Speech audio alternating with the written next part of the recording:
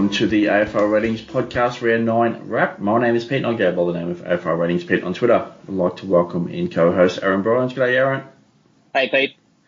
You were at the Adelaide Oval today, Adelaide versus St Kilda, and Adelaide got off to a fast start, seized control early through the middle of the ground and slick ball movement, but really were never really challenged.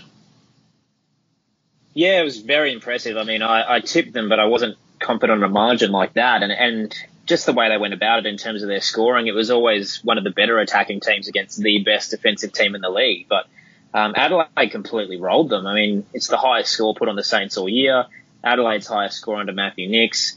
It was remarkable just how they unravelled St Kilda's defence. And the issue is, I guess, you look at the last 3 weeks now, and St Kilda, a win over North Melbourne in a horrendous game that, North played a bit of keepy off and it was very low scoring. And then the week prior, they lose to Port Adelaide, who again found ways to counter their structure.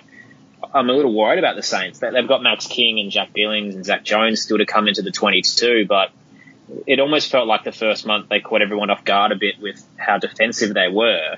And now it feels like teams are starting to figure out how to counter that. And I'm not sure with the talent they have that maybe they have an answer right now, especially up forward. They really need Max King back in. But yeah, Adelaide again, back inside the 8. Still a tough couple of weeks to go. It's a really rough stretch, this one. But if they can get through the bye with, 2 wins from the next 4, maybe 3, you'd probably lock them in for that 7-8 spot, if not higher. They feel like a team that's not only taken the next step, but can compete with the best. And they were just incredibly impressive today with their ball movement. And I think the key to getting through St Kilda is fast, effective counter football, like stabbing the ball forward low in the eyes, hitting targets and moving with pace. And not every team can do that. Most times if you try to play fast footy, you'll miss a target and turn it over. But yeah, Adelaide have seemed to nail it. Yeah, Adelaide are definitely in that final 8 contention now, if they weren't already there as well. And it's probably time for the Saints to regroup after a very good start to the season. So, yeah, it might be a little bit to work on from Ross Lyon's point of view. But, again, they've been excellent early in the year, well structured up. And get Max King in there might be a bit of a different look. Tim Embry obviously will miss next week through concussion protocol. And Jack Steele, a bit of a knee concern there, but apparently he's going to be fine there as well. So we've got a little bit to talk about here from this game. So firstly, Taylor Walker, the fountain of youth here for Taylor Walker, dominated up forward, finishing with 5 goals. Yeah, I think he has to play next year, to be honest, the way that he's going. And it's almost funny, you look back 6 months ago and he was kind of out of contract and there were talks that maybe a finals contender could pick him up for nothing and have a role with him. And most clubs didn't want to do it, and then they probably should have. He's still got a lot to offer, and I think I know a lot of this afternoon's game was he got really effective service from the middle, which helps, but also he used his body really well against Cal Wilkie, who's a tough opponent. Beating Callum Wilkie this year is no easy task, especially to kick 5 on him, and most of the time, not only was he getting the ball delivered to his chest, but he was able to then stand his ground, get rid of Wilkie, take the mark, and whenever he didn't and it went to ground, he followed up with second and third efforts, which a lot of key forwards can't do. So he's still got that athleticism and mobility to dominate. What Adelaide does moving forward is going to be a question, because I guess they've got Thilthorpe as their future key forward. Fogarty's obviously been great, a little quiet in the last month, but certainly is going to be there long term. So Walker's probably going to stick around for another run next year. And if Adelaide continue the rise they're going, maybe it is, a little bit of a last dance for him to try and get them as far as he can.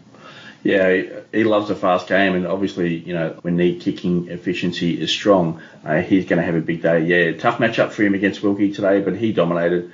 Excellent service through the midfield, and one of those players to provide that service was Jordan Dawson. So again, through that midfield, creating a lot of opportunities for the Crows.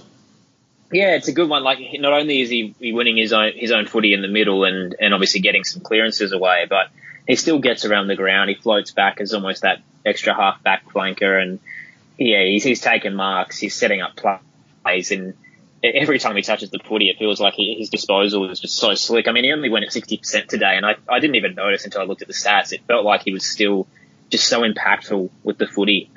He's clearly Adelaide's best player right now. I mean, Rory Laird's obviously an accumulator as well, but just not as impactful as Jordan Dawson is. Every time he seems to have it forward of, I guess, halfway, it's going to end up as a clean inside 50 entry, because he just puts himself in the right positions and always seems to have so much space, which is incredible because I think there have been teams that have tried to put some work into him, and St Kilda didn't really do that today. But he's just taken this huge next step now that he's been injected into the midfield.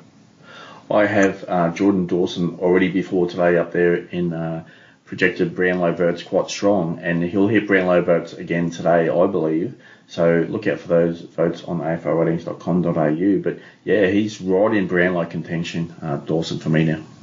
I think he's in top 3 for the ABC Footballer of the Year. I haven't tallied the votes from this round, but he'll certainly be up there. And he's got to be All-Australian as well, you'd argue as well. I mean, it's always tough when, there's a lot of midfielders and, the expectation is Wingman will obviously get buried and there'll be an extra 2 mids put in. And if that's the case, I think he has to make it. On to the next one here. So Brodie Smith took full advantage of the freedom of half-back today that was allowed to him from St Kilda, finishing with 32 disposals and 1 goal. Yeah, I think, him, Hinge, Miller as well, with and Lockie Scholl to an extent, were just also dominant off the half-back flank. And again, a lot of it is St Kilda's forward line just wasn't that imposing. They had a lot of time to switch. They went back and forth across the arcs to try and move their way forward. And yeah, Brodie Smith certainly capitalised. You know what you get with Brodie. He's one of the top 10 players for metres gained. He's constantly going long down the wing. He finds his own footy, and every now and again he pops off with a good 25 plus disposal game, and he did that this afternoon. Don't expect it to be a regular thing, but I think it was just part of the way the game played out that the back line of Adelaide just got a lot of the footy because the entries that came in from St Kilda were just no good. On to the next one here. So Rory Laird subbed off late in quarter 4. Didn't look to be anything that serious. Matthew Nicks has come out and said it was a management issue for him, but Laird did cop a hit to the midriff and also high contact at the same contest there. But he appears to be quite okay. And after a couple of weeks of being sore and managed throughout the week, Matthew Nicks just looking after him with a sub out of that game.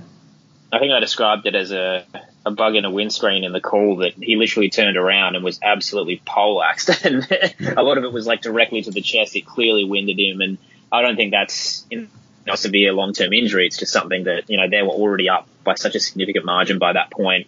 He'd had a really good game. Why not just sub him out at that point? I don't think there's anything to worry about too much. And otherwise, he had a usual stock standard Rory Laird game, which, as I mentioned before, Dawson is he's not their best player anymore. He still finds a lot of the footy. He won't be their best and fairest winner. He's still tackling quite well. But yeah, he doesn't feel like the guy that teams used to, tag to try and shut down Adelaide. On to Adelaide versus St Kilda fantasy wrap now. So again, we mentioned Brodie Smith earlier, 121 points for him. Probably not highly owned or highly targeted. But that matchup today against St Kilda was quite juicy, but I'm not too sure long-term prospects for season-long fantasy are there for Smith. No, 100%. I think this is very much a one-off. He did have a 90 last week, but before that he's had some pretty low scores. And, he's more of your draft guy. You probably have him as like a D3 in draft if you've got a pretty lengthy league. But as a classic player, he makes some money based on the fact that he went big today, but he's not long-term, and he's not going to be dropping 120 arguably again this season. He's very much an 80s player at his best. So, for those who have him in drafts, great. I can't imagine many people had him at all in Classic, and if they did, well done. But I wouldn't be rushing to get him in. Next one here, 116 points from Owen Marshall. So last week, Marshall rolled his ankle, and all throughout the week, the expectation that he was going to play, got through, had a light training week, flew to Adelaide, played well, and was managed out of that game late by Ross Lyon. So just looking after him, I think that's actually quite a positive because you manage him this week for the final few minutes of that game. That gets him prepared for next week already. So solid score, bit of doubt on his week, but fully expected to play. Yeah, I think the interesting part about it is he definitely wasn't at 100%. Like the way from what I saw out there, this was a guy who he just wasn't as mobile around the ground as he can be from what we've seen over the past couple of seasons. I think the reason he scored as well as he did was Matthew Nicks prioritised Riley Philthorpe in the ruck. Again, not entirely sure why he was doing that with Riley O'Brien on the bench, but it meant that Marshall had nearly 50 hit-outs. He didn't have as many touches as he normally gets, but that's 50 free points right there. So that was a large reason as to why he got to the ton. But yeah, I think you've nailed it. He got through a week that, there was a risk he would play. So, yeah, as an owner, really stoked. He's got the Giants and the Hawks to come in the next couple of weeks who just leak scores to Ruckman and then they're bye. So, yeah, he's well and truly, I guess, the R2 right now. Sean Darcy's probably competing for that spot as well. But if you've got him, yeah, there's no urgency to move him on. And he's certainly worthy of an upgrade target. That being said, he's early bye. You might want to wait till round 13. Next one here, Jordan Dawson, 116 points for him. Clearly continue on from what is a solid season so far.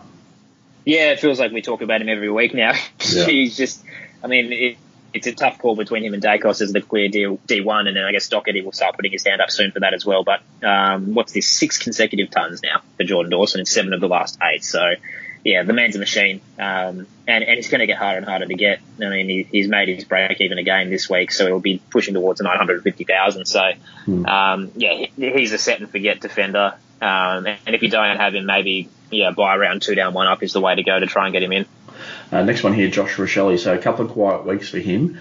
Just want you to bring up to the listeners from the conversation you had yesterday from Adelaide about what is happening with Rochelle. But up into today's game, he was up a little bit into the midfield, obviously impacted from a fantasy point of view. Solid score, 86 points.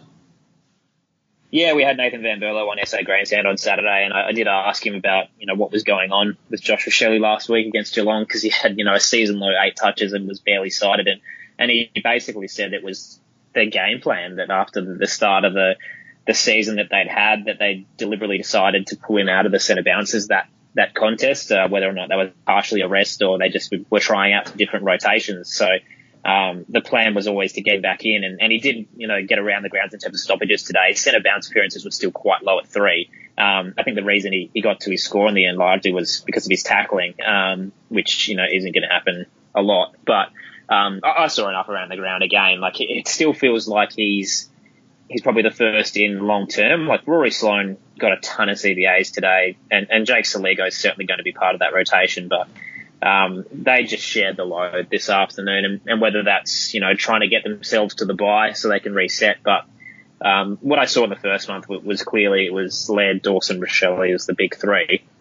And then, that third spot rotated a fair bit, but he was kind of the major of the rest. And we're not seeing that in the past fortnight. So, I mean, I'm an owner, and when he dropped his 20 points last week, it was, just devastating. And to be able to pull out an 86 in the end today, considering he only had the 15 touches and the goal, I mean, it's a good sign, but it didn't fill me with a lot of confidence that, he's going to return to his best anytime soon. I think, that bye is probably where they reset again, because, the last couple of weeks they've certainly been almost managing him in a way.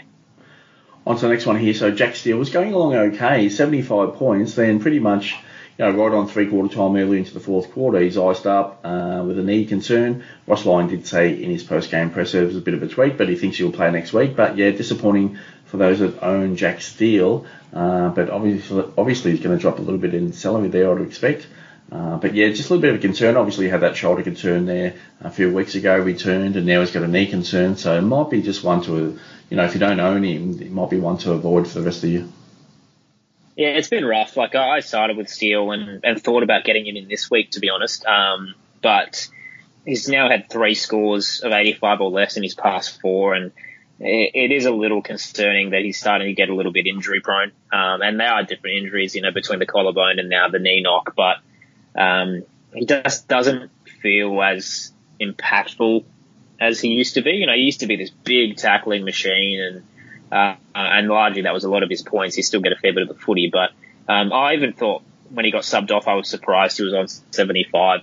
I don't remember calling him that much, to be honest, today. And that was, the Saints got dominated around the ground in the middle, but I mean, looking at his stats now, 12 handballs, like a lot of the times he got the footy, like I reckon he barely did much with it. And yeah, it's a little worrying the way their system is going. I guess Zach Jones coming back in, Jack Billings at some point as well. Does that shake things up and make things easier for him? I'm not sure, but I guess this defensive mindset of the St Kilda Footy Club that is largely prioritising kind of slow ball movement, and then eventually kicking long, probably just isn't working for him right now. Onto the round 9 fantasy wrap. So just notable scores here. Tim Taranto, solid again, 129 points from him.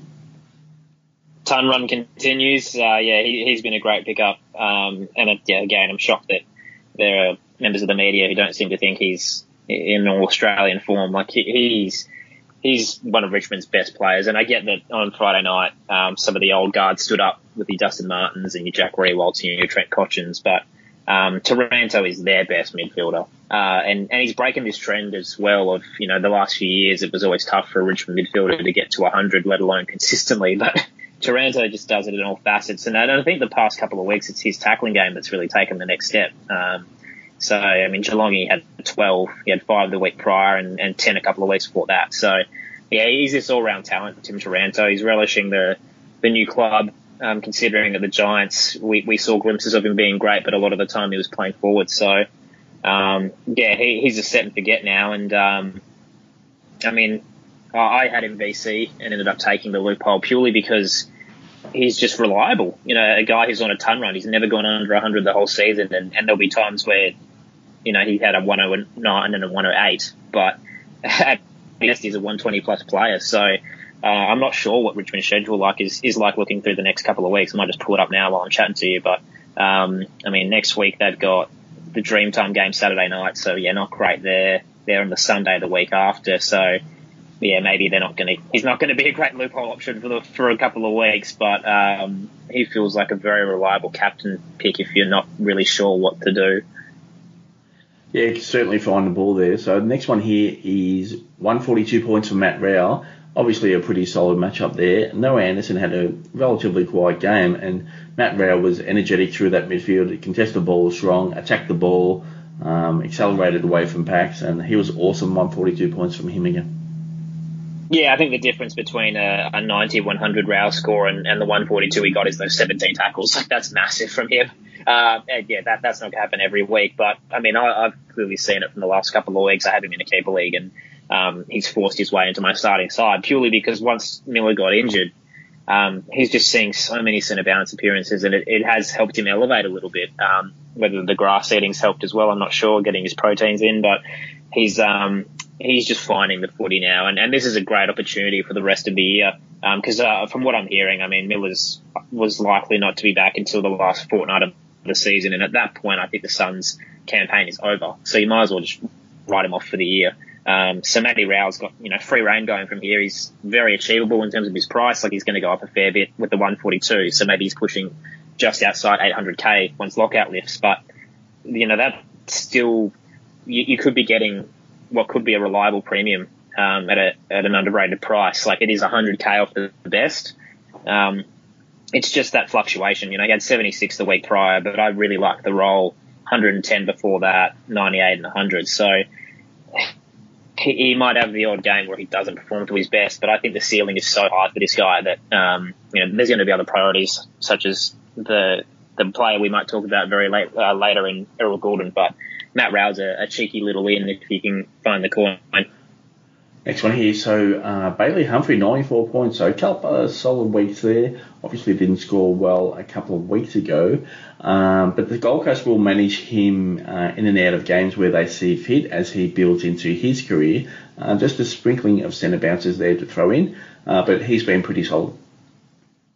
Yeah, it's a really interesting one when we talk about, I guess, first in out of, so Rowell, Anderson and Swallow are your big three, and Swallow's, on the back end of his career, he's, pushing 30, so long-term planning, and once the season goes out the window, maybe they do start looking at who's next, and Bailey Humphrey's probably the first up.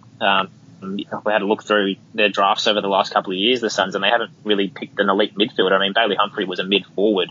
The last time they picked elite midfielder was Elijah Hollins, who's recovering from, his knee injury still and getting some footy into him, and then before that it was Rowell and Anderson. So I guess if you're looking towards what's the future like after David Swallow, because obviously Touk Miller's set to come back in, and be Miller, Anderson and Rowell, who is your next best, and Bailey Humphreys might start, getting those opportunities where he'll be that mid-forward rotation, but he's still, getting around the ground, kicking goals, but finding the footy. The issue, I guess, from a fantasy perspective is, he he's can be a sub at times, and that's a big killer. But I mean, from his performance we saw against the Eagles, surely he stays in this team now for at least next week, hopefully a couple.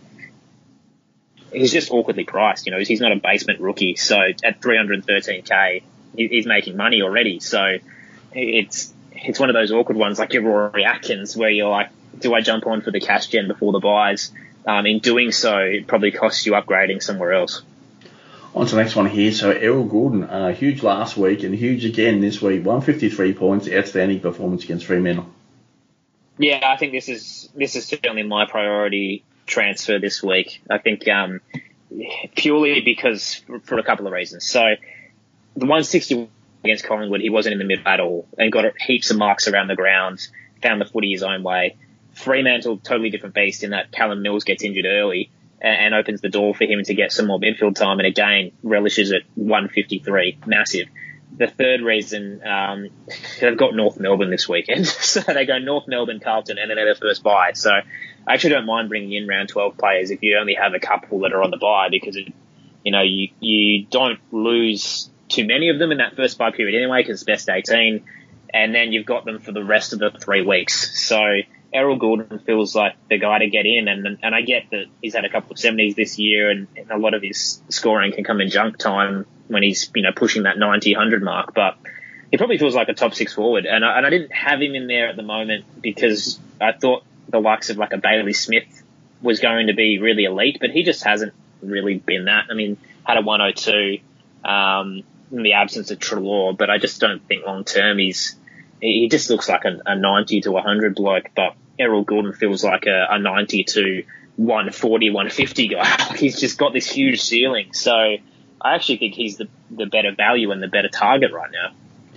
On to the next one here, and it's a brutal part of fantasy. Obviously, injuries are a part of the game, but yeah, just copying that one from Callum Mills, calf injury early in the game, scores 3 points. Just a brutal situation, especially for those owners there. Yeah, I think he looked like one of the better ends this week, purely because off the 110 he had bottomed out. Like, this was the week to get Callum Mills in, and at 800k he's just value. And it looked like he was starting to get some midfield minutes after being down back because of the injuries that the Swans had. And yeah, it's just unlucky. It's one of those things that makes you hate fantasy football at times, but it is what it is. There's a couple of people that captains him I saw as well, and that's just heartbreaking. For those who don't have him, obviously it's a bit of a win. The question is, when do you get him? Like, the calf injury may rule him out into the bye, and that probably was the time to jump on.